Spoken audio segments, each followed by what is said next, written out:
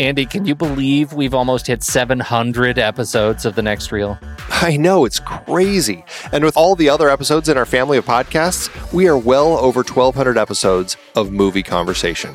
It's really pretty amazing that we've gotten to have these in-depth movie chats every week for over a decade now. And we couldn't have done it without our loyal community of film fans. Their support over the years has meant so much. For sure.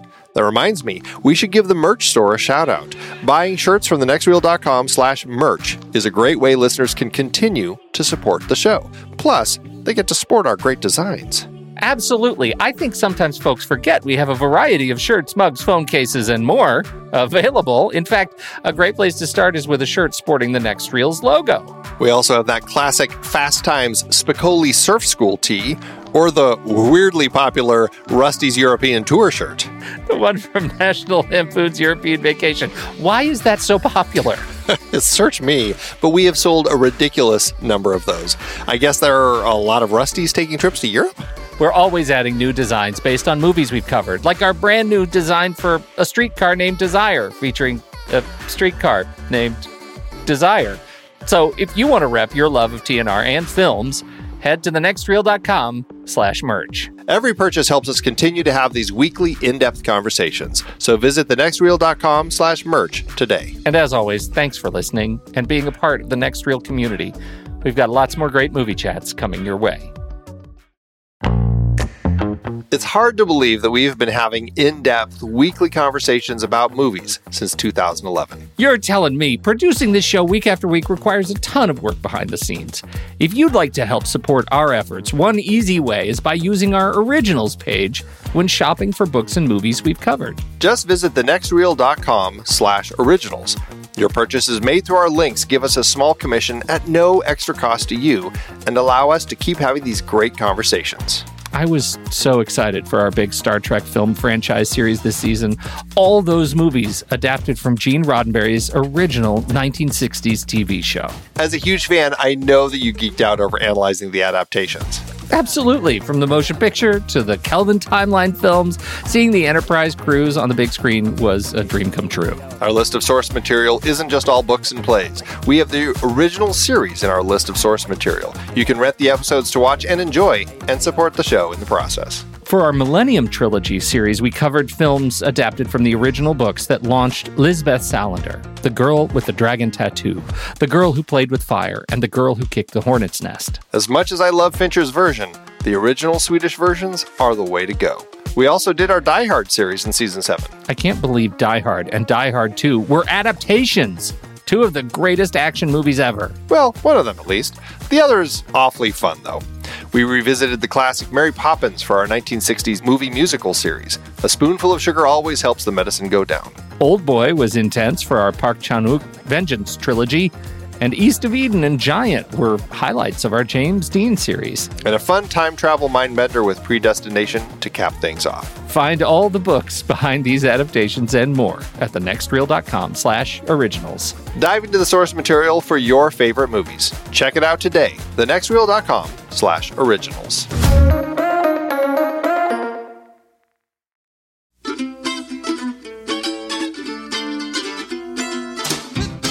This is The Next Reel, everybody. I'm Pete Wright, and that over there is Andy Nelson. Hey, hey, hey.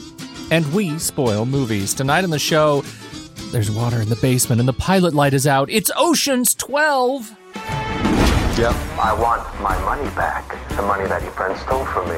$160 million with interest. I'm not the only person in the world looking for Ocean's 11.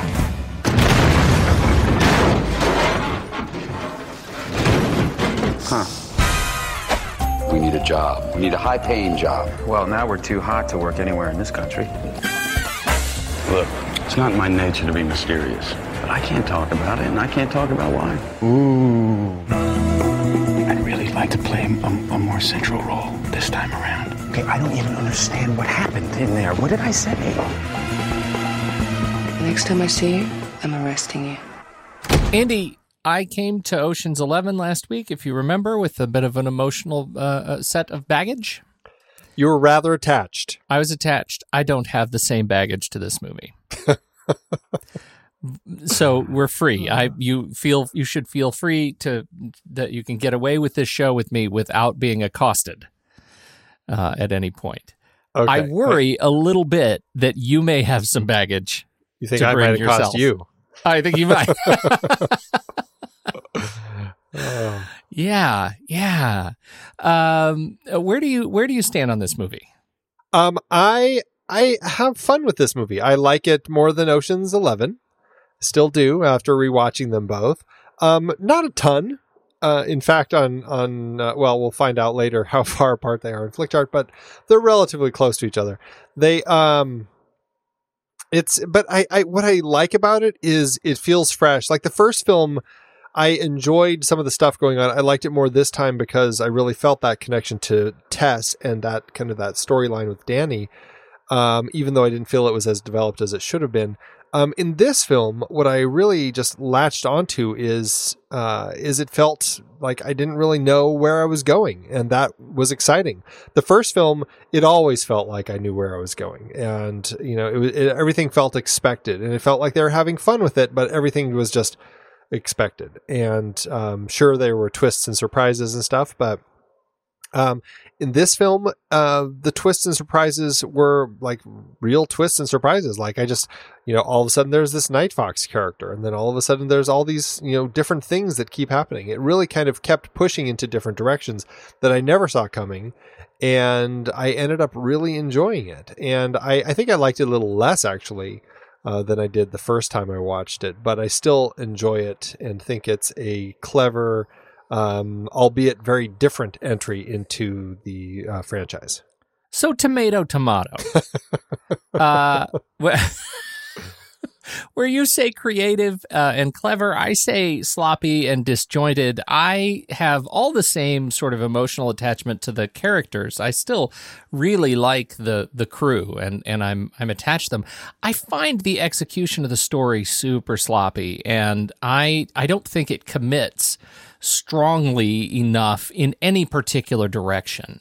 We meet Isabel in the very opening scene, and I love it. I love it so much. I love that setup. It's a setup on so many different levels, that we have this setup between Rusty and a relationship that we discover, hey, you know what? I get the feeling this is going to be Rusty's story this time instead of Danny's just out of prison trying to get his romance back.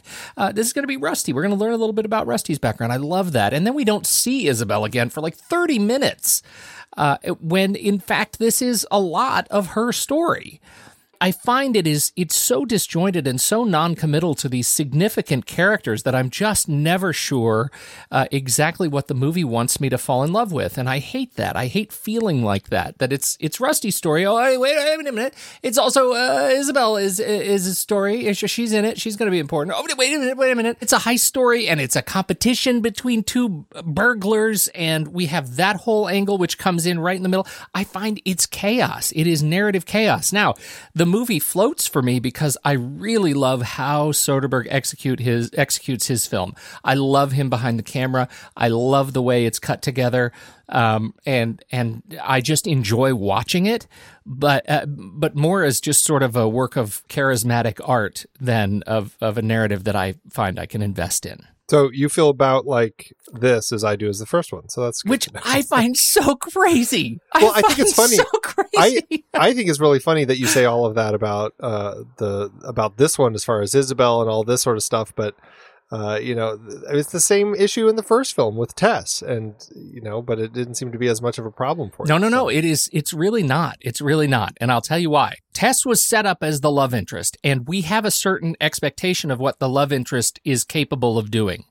And I think while I walked out of that movie feeling like she was underused because I feel a strong affinity to Julia Roberts, I also recognize she's the love interest and she is secondary to the primary story. In this movie, they introduced Catherine Zeta-Jones as more than a love interest, right? She is a detective. She is solving crimes. She has spent a career finding thieves, and oh my God, her dad is the huge spoiler.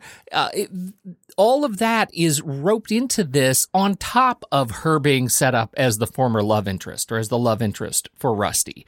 And that is too much baggage for the narrative of this story to maintain. There's just too much going on. I wanted her story. Our deep scene dive tonight, which we're going to talk about, should have come 15 minutes into the movie and should have anchored the film. That should have been the pivotal moment, and we should be anchored around her if this is her story. And it just wasn't.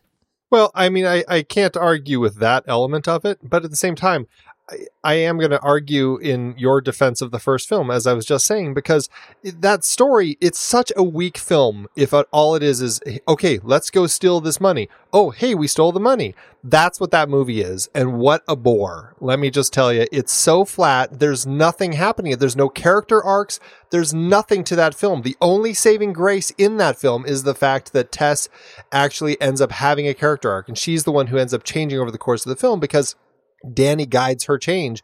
And that is the only redeeming feature about that film. That's the only reason I'd probably go watch it again. It is a redeeming feature in the film. It is a great part. We are in violent agreement there. Well, yeah, but it's just unfortunate that the whole film really, what is there to that film other than let's go rob this casino? Hey, we robbed a casino. In a clever and charismatic way. It was entertaining to watch that. Yeah, but there's no character change. There's no character growth. There's nothing happening in the movie. That is my biggest problem with it. And I know that people love it because it is so light and fun and fresh and zesty, but this one actually has more things happening in it. And that makes it a little more fun and exciting. And yes, I agree it has problems with Catherine Zeta-Jones' character throughout. And if she is supposed to be such a key character, it's a problem. But I feel like this movie actually is doing more things with a story that actually makes for a story where I'm like, hey, I don't know where this story is going.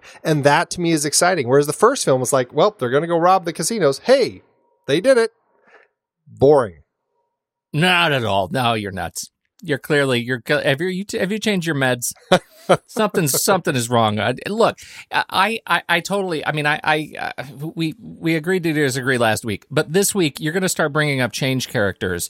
Catherine Zeta-Jones, I assume she's the one you see as a character who changes in this film? Sure. I think her change is nuts. It is totally delusional. It's whiplash. It is complete whiplash, her character. It is unearned whiplash when she falls back in love with Rusty and meets her father at the end with this weird setup that apparently we were supposed to really be interested in. I cared nothing for it. And then she shows up at the big party at the end. I felt like that was whiplash. And I'm not saying it's not. Again, I'm not saying this film doesn't have problems, but what my problem is people who praise the first film and don't find any of the similar problems with that film that they do with this film, because that film has just as many problems. So if you're telling me that this film is not problematic, or if you're telling me the first film is not problematic and this film is problematic, then you're delusional because you're not seeing what is going on in the first film. I feel like this we saw film completely is problematic. different movies. I completely agree that this film is full of problems, but I still find it at least doing something more unique than the first film did. I think where I want to come down on this is you are right on all of those points, and that is a central part of why I find this movie so much more troublesome to watch, because it is trying so many unique things and wonderful things and going in wonderful different directions that it doesn't hold together as a unit. And that is the piece that I find super distracting. What I think is funny is that, trust me, I completely understand that I'm in the minority with this movie. I know that everybody loves the first movie and the third movie, and this is the one that is like the dip that everybody suffers through when they have to go from 11 to 13. But for me, I'm just I'm one of those vocal few who feels that at least there's something unique here. And I don't worry, I completely get it. And yes, that's where we are. Here's a thing that I find interesting. One of the complaints that I feel like we've heard, and some in our own Discord channel, was that building a team. The trouble that people have with the building a team sequence in this movie. And I will tell you that building a team in this movie is not something I have a problem with. Does that surprise you? No. Good, we're off to the races. Yeah, I honestly, I have such a I never know what people are going to have problems with this one, because anytime I talk to people, it's always something different. So I guess this is one that I really like, because it is replaced. Like usually we have in these heist movies, it's sort of table stakes that you're going to have building the team. We talked about building the team before, and here we are building the team. It's different here, and I think it's different in a really smart way. It's different because it's not these guys pulling together a team that we already know exists. In fact, the team is all spread all over the place. They're getting a manicure. They're doing their own thing. The team is accounted for by Terry Benedict going from person to person and telling them that they're on the hook for all the money that they stole, and him discovering them in all of these fantastic places. I really like that. I really like the way that plays out, and I think it reintroduces us to all these characters in a very smart and charismatic way. And in fact, I actually like them coming together for the first time and talking about all the money that they owe. I think that is a funny conversation, and it's a fun and funny way for us to get to know them again. Well, and, I know there's been some complaint about the fact that, they say Ocean's 11 and that whole thing, and they're talking about it as Ocean's 11. And it is a little weird, but I think it makes for a really funny conversation. Like, I really like it when they're all getting all upset about, oh, it's Danny's. Well, where did it, become your thing? It made me laugh quite a bit. And Linus, who comes to the defense of Danny, and ends up being such a punching bag for the duration of the film, which as a character bit, I think is actually really funny. Especially because he was coming off of the Bourne movies here, where he just is so like with it and on top of everything, and even in his search for identity, and for this film to have him be such a state of chaos, I think is really great. He's a strange character. I feel like his character is the one that took the biggest turn from the previous film. In the way that they were writing him and what they were kind of doing with his character. And it went down a road that I was like, I don't know who this guy is. It's such a strange character, because I know that he was like the new guy in the first film, and they bring him on because, I can't remember, it was recommended from his father, or they knew his father, or somehow they got connected with him. So there's that whole backstory of he's from a family of thieves, and here he is hired into this group. But then in this one, we've got this strange thing with Linus where he gets kind of offended when they're using the word freaky, and it's kind of creates this whole like weird thing about him. And it's like, what, I could never quite figure out what was going on with him in his mind as far as like the way that he was thinking about things. And that really kind of continues into the next one too. So it's a strange development that I don't know how fond of I am. Well, let me ask you, because this struck my mind. I'm interested in your opinion on this. Do you think that this sort of the sort of character nonsense that we get from Linus here, which I find funny, but I also think is a little bit out of place given the first movie, would this kind of stuff have been more appropriate in the first movie? It would have been fine in this one if they had some of it in the first movie. And I think that's the thing, right. Is like they changed this element of his character, and all of a sudden he's kind of like getting offended about strange little things like that. And it's kind of become a new part of his character that seemed strange to me. Well, and then we get to, for example, the what was it, the Lost in Translation gag with Rusty and Danny and Matsui. And I thought that was just straight up silliness, and I felt like it was setting up Linus to become a foil, like a foil and the buffoon, not just the innocent. So I was a little frustrated by that sort of stuff. They do that to him in the first movie too. Yeah, but it's not quite so. I don't know. Well, because Clooney, they trick him into thinking that Rusty has Linus following Danny, only to reveal that they knew all along, and it was part of the whole thing when Danny pops up on top of the elevator. Yes, I know, I know, and I still feel like this, like in front of Matsui, actively pranking him in a scene that is otherwise not necessary. I found frustrating. Like they're doing it only to poison our opinion of Linus. I think this is a consistent element across the board with all of these recent films, is that they have these scenes written into the film where there will be these conversations that are kind of just there just to be there and just to have fun. I talked about some of those scenes in the last movie that just feel like they're written, and that I think is very consistent here also, where there are scenes like that just feels like, oh, this will be fun, let's write this scene, and they write it, and it never stops feeling written. Yeah, well, and we have the exact same scene that we talked about in the last movie, right? Where and I didn't have a problem with it in the last movie because it was fun and charismatic and original. And in this movie, I have a big problem with it. It's the exact same scene with Danny and Rusty. This time, Rusty's doing it, and I didn't like it. I did not like it. It was played. Yeah, I mean they struggled with a lot of those elements in the franchise. I think it's just. I mean, they're trying to make it fun and light, and I think sometimes it hits and sometimes it doesn't. And I would say that that's pretty consistent for all of them. I do. There are some other things I do love, though. I love the bleeping. Sorry, the bleeping in when we see Basher for the first time, and he's hanging out with his engineer. He's hanging out with Jared Harris, who is what a fantastic little cameo for Jared Harris fans. I thought that was great, and they keep having the I guess it's a phone ringing, but at just the right place for them to swear, and I thought that was a super funny gag. Well, and it was just funny because they're talking about like having to bleep their song or whatever, and here they are getting bleeped. So it played pretty well. I mean, a lot of fun little cameos, like Jared Harris is there. Topher Grace returned in his little bit here, which was funny. I love him saying, "Oh, I totally phoned in that Dennis Quaid movie." You know, just I mean, so good.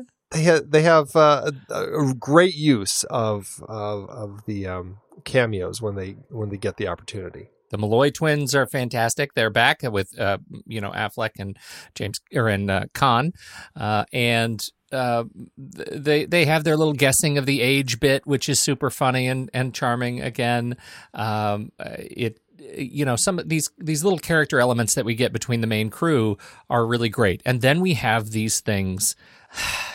The central gag toward the end of the movie is they're trying to steal this egg, and some of the guys have been arrested. They're split up. We only have 3 of them left, and so they need some help. And they call Julia Roberts to play, or they call Tess, I should say, to impersonate Julia Roberts and get her into the museum so they can steal the egg. And there she sees Bruce Willis sees her. Bruce Willis is also playing himself, and shenanigans ensue, I guess.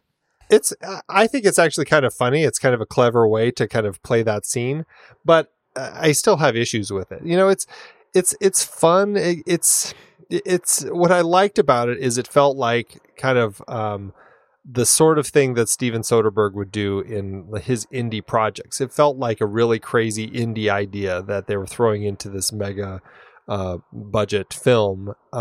And, it didn't completely work, but at the same time, at least I felt like they were doing something that I hadn't seen before. And it's funny hearing them talk about it behind the scenes. This was like a major issue with the studio, and everybody was like concerned about, is this going to affect Julia Roberts as far as how people perceive her? And like they had to do all these back and forth like conversations to determine if this was something that would freak people out too much. So I don't see that. I mean, did you find yourself freaked out? No, but I the way that studio heads think sometimes, it just boggles my mind. It's like, these are the conversations they have. Like, is this going to ruin Julia Roberts' bankability? It's just crazy. It's funny how people think. Yeah, it is. But you know what's interesting? I actually had zero problem with the Julia Roberts idea. I think it actually works really well. And in fact, I think it's a gag that could have been funny until they sucked all of the oxygen of believability, all of the credibility, the credulity out of the sequence by introducing Bruce Willis. That is where the whole gag fails, because I have absolutely no shred of belief that Bruce Willis would see his close friend Julia Roberts being impersonated and not blurt out that's not her from the very beginning, that he would need to see her, which hand she's writing with, to lock that down is insanity. It's insanity. And as I understand it from the behind the scenes stuff, it was Julia Roberts' idea that, she should, Tess should run into somebody in the museum. Wouldn't that be funny? And I happen to know Bruce and he's here. We should do this with Bruce. That would be great. It'd be a great thing. it doesn't work for the movie, in my opinion. It's where the entire gag breaks. Yeah, I think that is a problem with it. It is a fun idea, and I love that Bruce Willis is in this movie because he was originally going to be Danny Ocean in the last movie, and it's fun seeing him pop up here.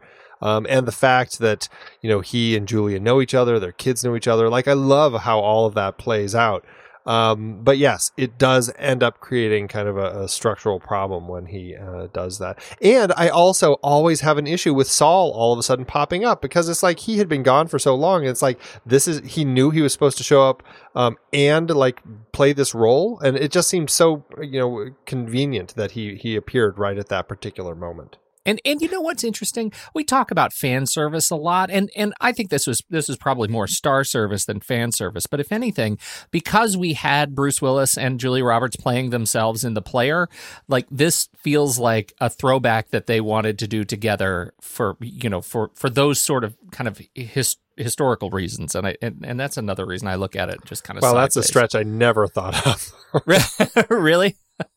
Nope, never. It's the first thing I thought. I was like, "Oh, here we go." That's funny. This is something they have to have thought of that. Yeah, well, it's possible. Anyhow. So it's funny though, because so I'm assuming we haven't talked really much about the titles as far as this being Ocean's 12, meaning, hey, there's one, it's a sequel because the number went up one, and two, there's an extra person in the group, right? Yeah. And I'm assuming that Julia Roberts is that extra person because now she's helping them with their heist. Okay. Does that make sense? Is there somebody else who would be the 12? You know what's funny? It makes sense to me. It makes sense to me. I am not one of those that has ever had a problem with the titles because I just haven't given it much thought. Like this, it felt like Ocean's 12, not because of the number of people, but because it's the movie after 11.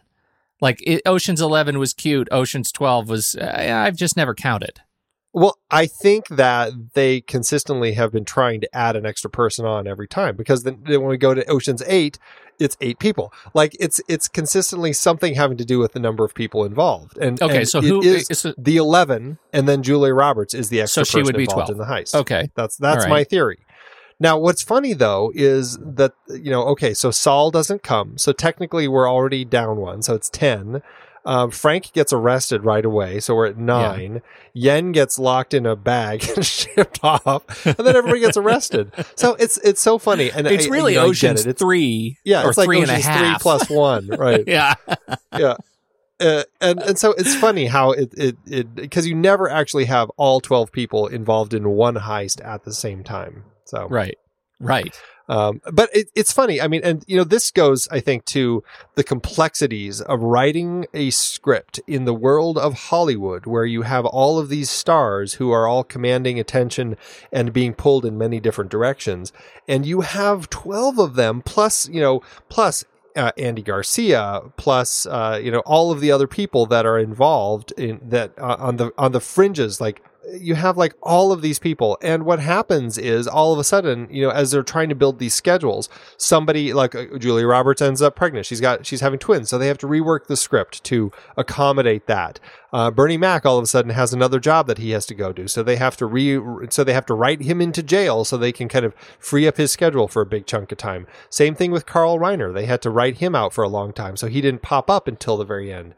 And it's one of these things that I can't remember if it happens in 13 or not, but it's something that is a consistent element that I think is going to make it harder and harder as they build these projects with huge casts like this, is because they're going to have to keep reworking the script, and when they do that, that may affect the quality of what they're actually trying to do. Well, it reminds me of the chaos that they went through to make the last season of Arrested Development for that very same reason, right? They shot everything out of crazy order, right? It was just chaos, and where they focused each episode on a person as opposed to the group, right? Yeah, based on schedule, not narrative, right? Which I think it caused the season to suffer, and I think this movie suffers. But I want to get to the script, because I feel like there's room for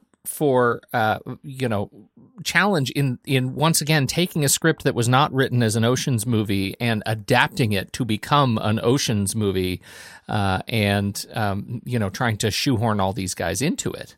Yeah, the original script was Honor Among Thieves by Nolfi, George Nolfi, who stayed on to kind of adapt it into this world.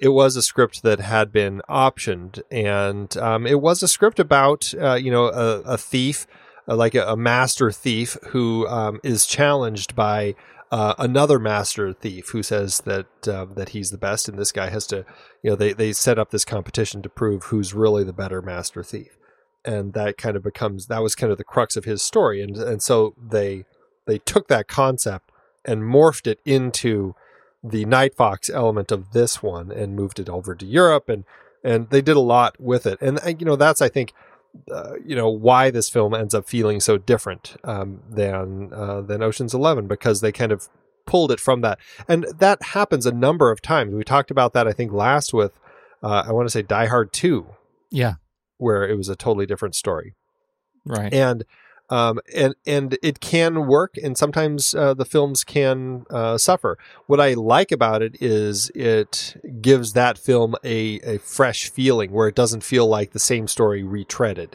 And I think that is kind of an important element. However, it can be hard to kind of keep a consistent tone that really feels like it's connecting with the first one. And I feel like for the most part, they have the tone right here, but I do still feel it creates some issues. I think the problem that they had, Andy, is that they tried to shoehorn this Terry Benedict angle into it, right? I mean, I think they tread too far from the Honor Among Thieves. Had they gotten rid of all of that nonsense about I want my money back, even though I just got my money from the insurance, they could have cut a half hour from the movie or embellished the Night Fox angle in a way that is ultimately really satisfying and doesn't feel like, one story's getting short shrift. Because I love Cassell, and I think he's a fantastic talent, and I really would have loved to have seen more of him, and really to sort of flex their muscles around the competition. It could have been much more entertaining and funny if we didn't have so much of the baggage from Ocean's 11 that they felt like they had to shake loose.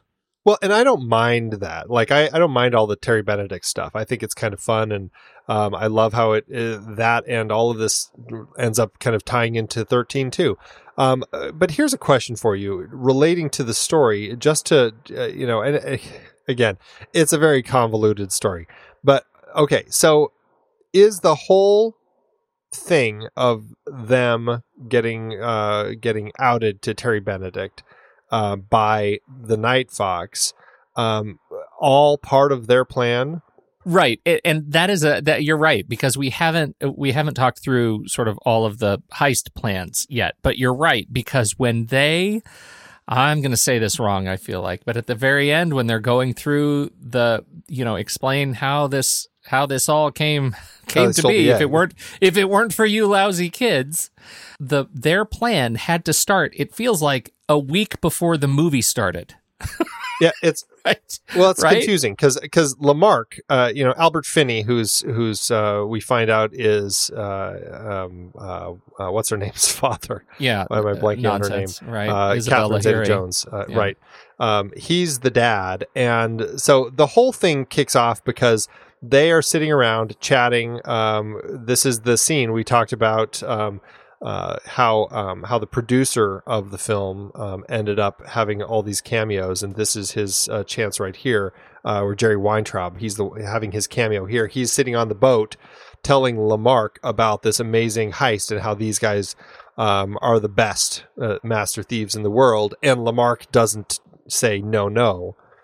And that's what sets Toulour off, and right.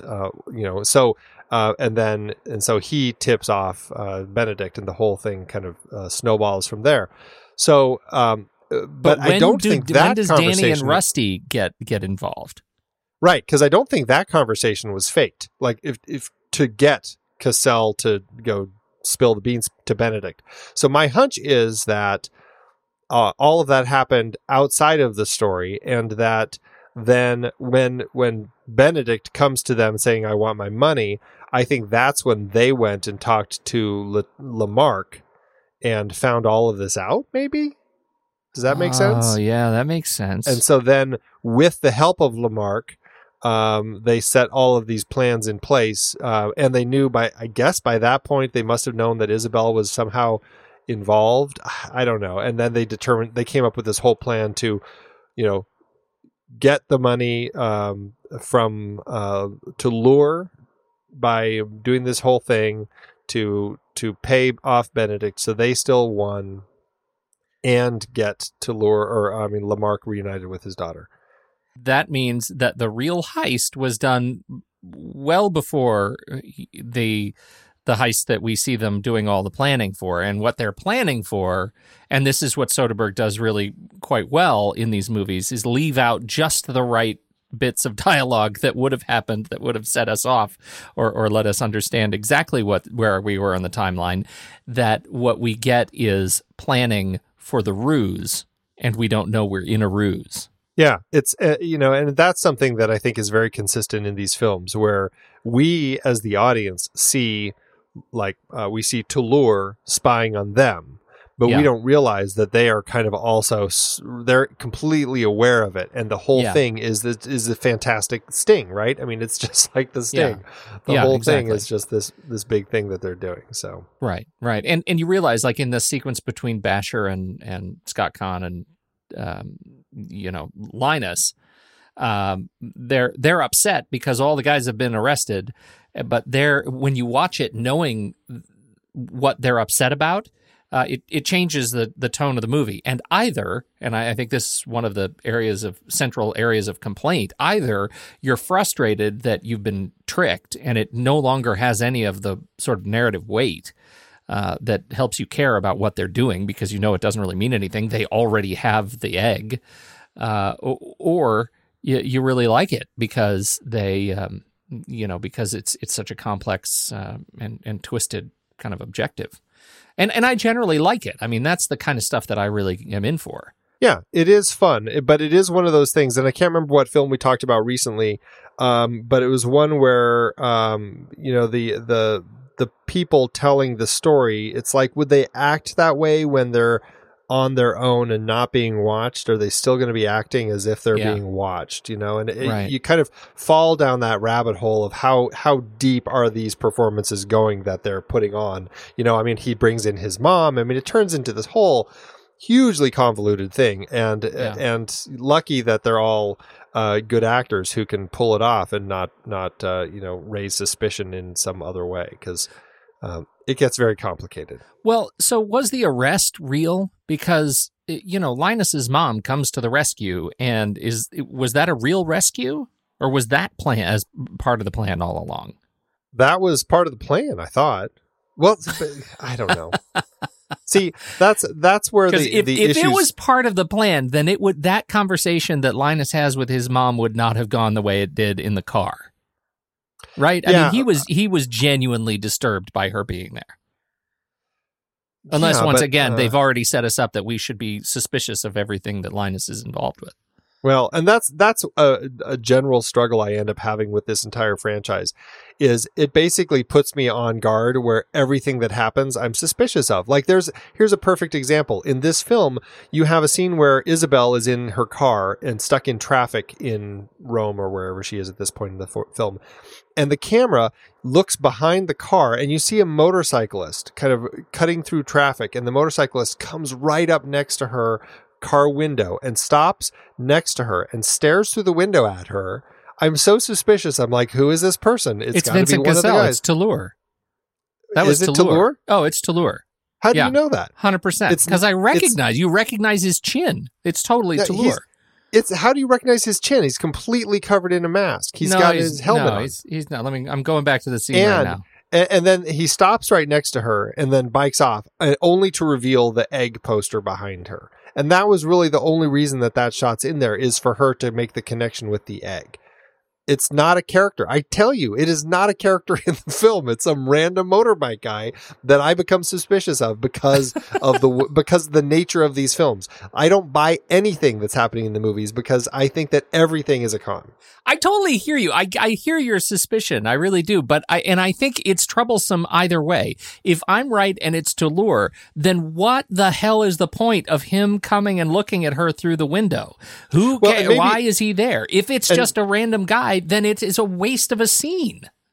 Yeah. Well, it's just to get her to see the egg, but and maybe it wasn't the best example if it was to lure, because it's like, the point is, these films, the nature of the con movies is they are designed to trick you. And in a good con movie, you're gonna think you're paying attention to a con, but in reality, there's another thing that's happening, and that was the actual con, and you kind of missed it because it's a good magician's trick where you're watching the left hand, but really the right hand was the thing doing the trick. But it gets to a point where there's so many hands up in the air with all of these films that you start going, oh, it's all a con. I'm not buying anything. Everything is something. Yeah. And it's a frustrating element of con films in general. And I think these films, there are so many cons going on because we keep seeing con after con after con that it is hard to buy into anything that happens. And we're certainly going to see that in 13, and we're certainly going to see that in 8. Oh, yeah. Well, and the fact that the cons are coming from both sides. It's not just, that the fact that the Night Fox is conning Ocean's 11, or, I think so, or that Ocean's 11 ends up conning the Night Fox to pay off Benedict, but Isabel is conning everybody too. She's faking signatures, right? She's conning Ocean's 11, stealing the phone. It's left and right. And in the end, Rusty is doing the same thing that Danny did in the last movie. He's conning Ocean's 11 and conning Isabel to win her back. And the audience, yeah. Yeah, so everybody is conned. Yeah. It's all a big Lamarck con by the time we get to the end. It's a big Lamarck con, right.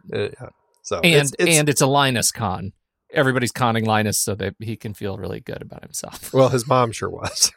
This whole movie is Lamarck conning everybody, right? It starts at the very beginning, and it ends with him convincing, I guess, himself and everybody else that, in fact, he is the greatest thief of all time. You're right.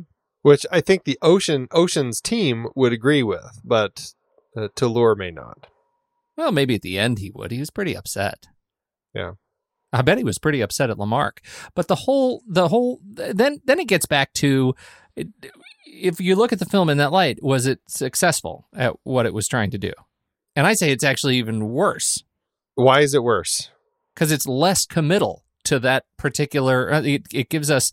It doesn't set up Lamarck well enough throughout the film. It is so focused on the capers at hand, whatever's on screen, to actually keep front of mind, at least back of mind, that there is this sort of alter kind of narrative. But it's the nature of these stories where you're getting conned, and I think by the time you get to the end, you see the con, and you're just like, okay, and I think that's kind of the nature of the story where, I don't know, I don't know if it's as much a problem as you're making it, but I don't think it's as clean as it oh, believe me, Nolfi made it the problem, Andy.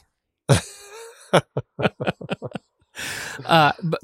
that I think is part of the challenge, and I think the movie had a problem because people walked in thinking that this was going to be a George Clooney led movie like Ocean's 11 was, and it's not. And I think that is in fact one of the things that's really solid about the movie, that it keeps us guessing in terms of who's the center of importance in this film. And I think scene to scene, sequence to sequence, it holds together, on the strength of the characters and performances very well. I enjoy it. I still deeply enjoy watching these people on screen. So, yeah, right. Let's do the deep scene dive, Andy.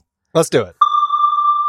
All right, here we go. The scene is right around 38 minutes, and the premise is this.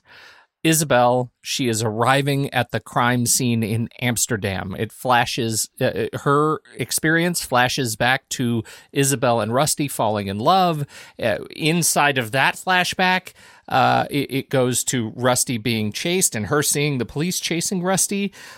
There is an enormous amount of flashing back, and I think there's some side flashing where we get to see Benedict getting the call from Toulour, actually outing Ocean's 11, telling him where they are.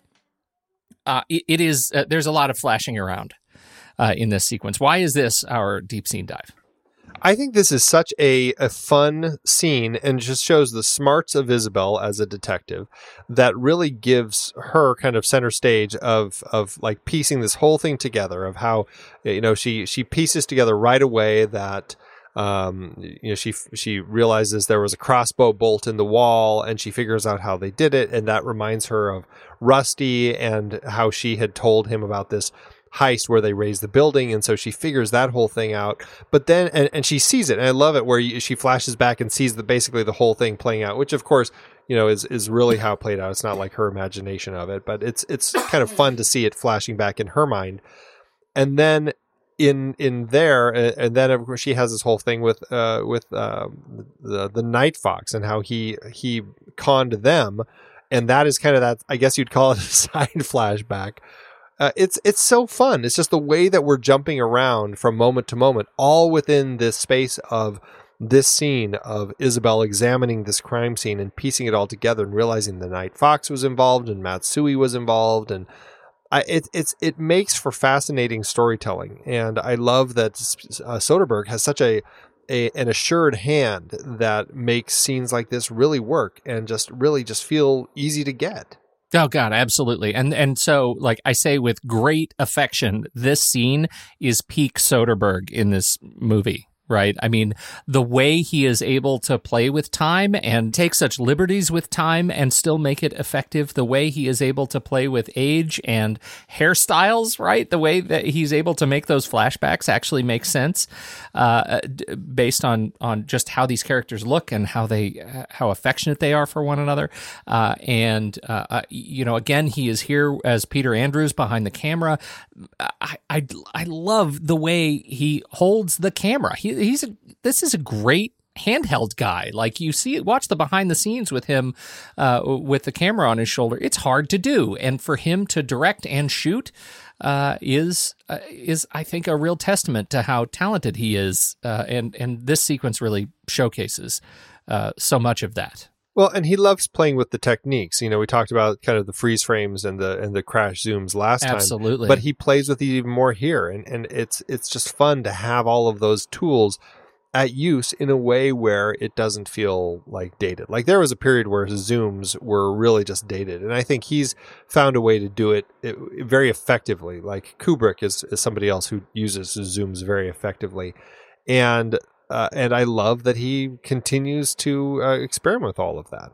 The other thing that he does here, which I find really effective and efficient, is he tells the tale of their romance, I think, in like a 4-shot montage of them together as a couple, right? There's them eating ice cream, sitting on a bench. There's them, I think, in a museum, maybe sitting together close, and there's them dancing. Dance scene. God, that dance scene is fantastic, where it's so deeply red, and they are isolated under a yellow light. I mean, it's just really beautiful. In that little sequence, and then the hard cut back to her looking wistfully at the safe. We get a sense of just how close she is. And that's why I don't know, maybe this scene is such a testament to why I just wanted it earlier. I wanted more of this part of the story. And I felt like this was the thing that could have really set the movie apart from the last one. David Holmes, I think he's back for the music and does such a great job with the score here. He gives a nice European flair that has this great 60s, 70s European vibe. The music when they're romancing each other is just such amazing score here. It's just beautiful. The song selection throughout is fantastic too. But yeah, I mean, the score is just great. And then I love the little bit of score that we kind of discovered deep under her beginning her investigation. Oh, it's so fantastic. I had never listened to it with headphones on, and I turned it up as we were preparing for the show, and here as she's kneeling. First of all, I should say she's kneeling and looking at a boot print, which is a nice callback to the opening sequence. So that was great. And then she starts going up the stairs, and if you listen very closely, you can hear this. The bass line is actually replaced by this sort of men's bass chorus, and it's just like whoa, whoa, whoa, whoa, whoa, whoa, whoa, whoa, and it's so cool. It's just such fantastic texture to add the choral voice to that. It was very, very cool. Can I ask you a thing though about the this heist in particular? And maybe it's something I should celebrate because of efficiency, or maybe it's something that I should lament because it's a distraction. But this whole heist, they have to lift up the entire building in order to make a single crossbow shot. Correct. Do you find that nonsense, or do you like it, or do you not care about it at all? I guess I don't care about it because it's just one of those things that I guess people do. Yeah, I don't know. When your house is, it's just a weird thing and I guess I don't have enough understanding of building houses on water. The whole idea seems so strange to me anyway. Because you don't have any water where you live. Exactly. What is this water thing that you have? Magical. I only get it in bottles. Still funny. No, it's like watching the whole the final fight in Casino Royale or something when they're in Venice and the houses are coming down and crashing into the water, and it's like I just don't understand. Like, how are they building these houses in this water? I don't get it. Why would they choose to do that? Yeah, it's so strange to me. And so in Amsterdam, I didn't even realize that was a thing in Amsterdam, and here they are doing this whole thing with this house. And so I guess in the scheme of things, I'm like, okay, I'll buy into it in context of the story. I don't know if I fully understood it because it's like, okay, so they had to raise his house, but if they had to raise his house, couldn't they likewise have just like rappelled like 10 feet down the wall of the building they were on and just shoot the crossbow bolt from that point? Like, there were some elements to it that it seemed like I'm sure there were other ways to go about it, but I don't know. I guess I didn't worry too much about it. Yeah. I mean, I just kept thinking, somebody should have just slung themselves over the side of the building and pretended to clean windows. Like, it was so overboard for me. I don't spend a whole lot of time thinking about it. There are a lot more things in this movie that I have issues with, but that one just seemed a little bit silly. But it's just one of those weird things that it's just like, okay, well, that was that. Yeah. And it was a fun thing to kind of get another cameo in, when I'm going to blank on his name, who pops up as the homeowner, right? As Jerwin Crabbe, who's like, you see him in one shot, and it's when they're talking about how much of a shut-in he is, and that's it. Right. That's his one shot in the film. That's all he's got. Yeah. Well, this sequence I think represents some of the best of the movie, and it is it's a shame it's surrounded by what it's surrounded by for some of it, but it just really resonates how good Soderbergh is at what he does. There are elements of it that I think work. So and because it feels different, I end up walking out of this one still liking it more than I did the other one. Did it do any good in award season, Andy? Well, like you, most people didn't care for this one quite as much. It did have 3 wins, 8 other nominations, and 3 wins is, I guess, in quotes, because one of the wins was something called the Yoga Awards. I have no idea what those are. I looked online, I couldn't find it. But Brad Pitt won for Worst Foreign Actor, and it was for his work this year in both this and Troy. So that is, that's that win. Nothing too exciting, nothing to write home about. I'm going to see if I can figure out what these Yoga Awards are. But other than that, at the BET Comedy Awards, Don Cheadle and Bernie Mac were both nominated for Best Supporting Actor in a Comedy. But they both lost to Chris Rock for The Longest Yard, which I don't know why that surprises me, but it does. Yeah. Yeah. And then at the Costume Designers Guild Awards, Milena Canonero was nominated for Excellence in Contemporary Film. And I will say the costumes looked great in this. I thought Catherine Zeta-Jones looked so good every single time she was on screen. You know, everything she wore, her hair, her outfits, just her, she exuded just magic and everything. And I think a lot of that went to just kind of her clothes and just how she carried herself. But anyway, the Milena lost to The Life Aquatic with Steve Zissou, I guess, is just kind of a very kind of that quirky Wes Anderson type of thing happening in that one. So, well, I am glad that this movie apparently did well enough to get the sequel, because I can't wait for next week. But give me some detail on the budget. Yeah, Soderbergh's quirky little sequel here was definitely a bit more costly than its predecessor, perhaps because of its foreign locations. The film came in costing $110 million, which is about $139.7 million in today's dollars. It opened December 10th, 2004, opposite Blade Trinity, where it took the #1 spot, but just for a week. The movie went on to earn $125.5 million domestically and $237.5 million internationally, giving it an adjusted gross of $461 million. It leaves it with an adjusted profit per finished minute of almost $2.6 million, so it wasn't as successful as the first film, but still a financial success. Hallelujah. Let's rank it. Let's do it. Head over to flickchart.com/thenextreel. You'll see all the movies we've talked about on this very show, or swipe over in your show notes, tap Flickchart, jump to this very movie and add it to your own list so we can see how it stacks up to ours. Andy? All right, first up we have Ocean's 12 or Star Trek Beyond. Star Trek Beyond. Star Trek Beyond for me. Ocean's 12 or The Adventures of Baron Munchausen. I'm going to go Munchausen, I think. But not hard. They're both very problematic. I'm telling you, if you say Oceans, I'll give it to you. I'm not going to fight you. I guess I'll go Oceans. Okay, you got it. Take it. Run with it. All right, Ocean's 12 or Princess Mononoke. Oh, Mononoke. Yeah, Mononoke. Ocean's 12 or Detroit. I'm going to say Detroit. Ocean's 12 for me. Let's do it. Ready? Yep. 1, 2, 3. Paper. Scissors. Rock. I am crushed. Ocean's 12 or The Bourne Legacy.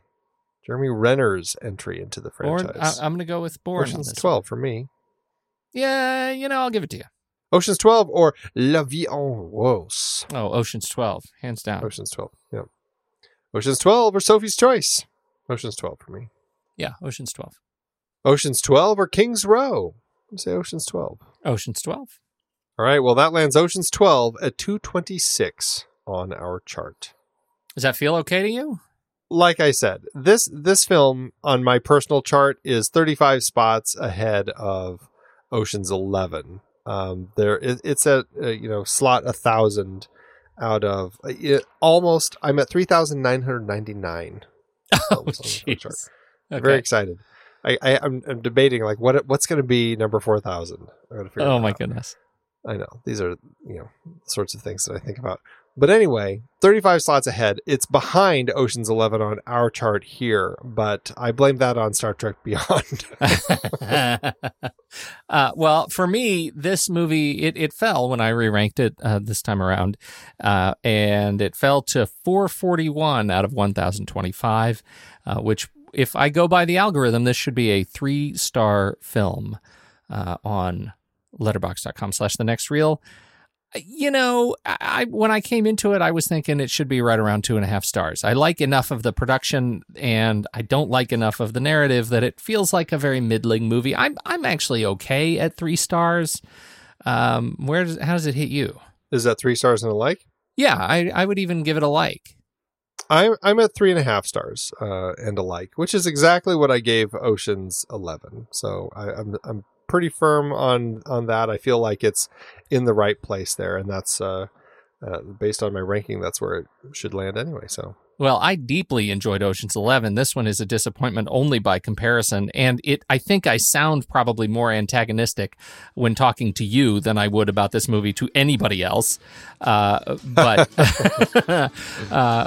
generally, I just like I like what he does to create this movie so much more than I like the script. I'm going to forgive an awful lot of the script here's the thing. I do enjoy the ride. Yeah, he's a master filmmaker, and he knows how to make a fun film. And even when it's a problematic script, whether it's Ocean's 12 or, in my case, Ocean's 11, he still makes it a very fun ride. Yeah. And so I can still have fun with it, even though I have problems with it. Absolutely. Where do we go from here? It should be fairly predictable. Yeah, we're going to be jumping forward 3 years to Ocean's 13, which came out in 2007, the final of Soderbergh's trilogy. Yes, I'm very excited about this one. I'm very excited about it, and I actually haven't quite finished it. I started watching it. I only have about 20 minutes left, and I just couldn't finish it. And so I can't wait to get back into it and talk about it with you next week. Well, if you want to hear more of us, but you can't wait until next week's show, you can support us over on patreon.com/thenextreel, where you get access to our exclusive members-only weekend show, The Saturday Matinee. We talk about movie news and new trailers, plus we go head-to-head in our weekly challenge in which we put together lists of movies related in some way to the movie we're discussing that week.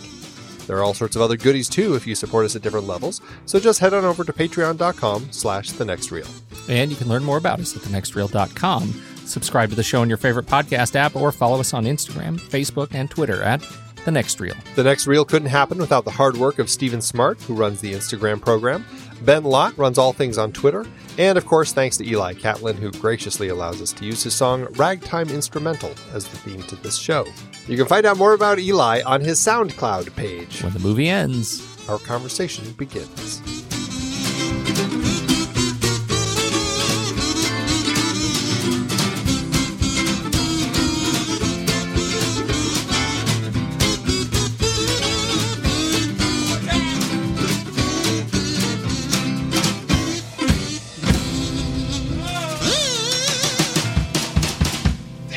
Amazon giveth, Andy. As Amazon always doeth. And, since I'm right in the middle, but you said that I was too negative, and so I should do a 5-star because I leaned negative. So that's right. So I'll take that. So I went on the 5-star round, and in fact, this particular review, Andy, was written by Lamarck himself. Whoa. Yeah. I've watched this movie 12 times 10,000 equals love it. The Oceans is by far the favorite, and I think best of all of them. Great movie. Now, I don't know if you noticed that there's some significant math involved in this. We need to actually figure this out. 12, as we know, is 12, right? 12. Right. And if you actually do the math and multiply that out, Lamarck has watched this movie 120,000 times, and therefore loves it. Well, that maybe is why he's the master thief, because he used this to figure it all out. Go, oh, this is what I need to do. Perfect. Oh my. Perfect. Oh my. What's yours? You went so south. Funny. I went with a 1-star by Sid Dithers, who, I just thought this was kind of just a fun reference. The Cannonball Run of 2004. Do you get the feeling that these movies are only strung together from the cast's pranking and joshing sessions from Entertainment Tonight and Access Hollywood? Like the Cannonball Run and the abominable Charlie's Angels films, these movies look like they were far more fun to make than to actually watch. You had me at Cannonball Run. Right. I'm like, I saw that movie. I remember liking it. Thanks, Amazon.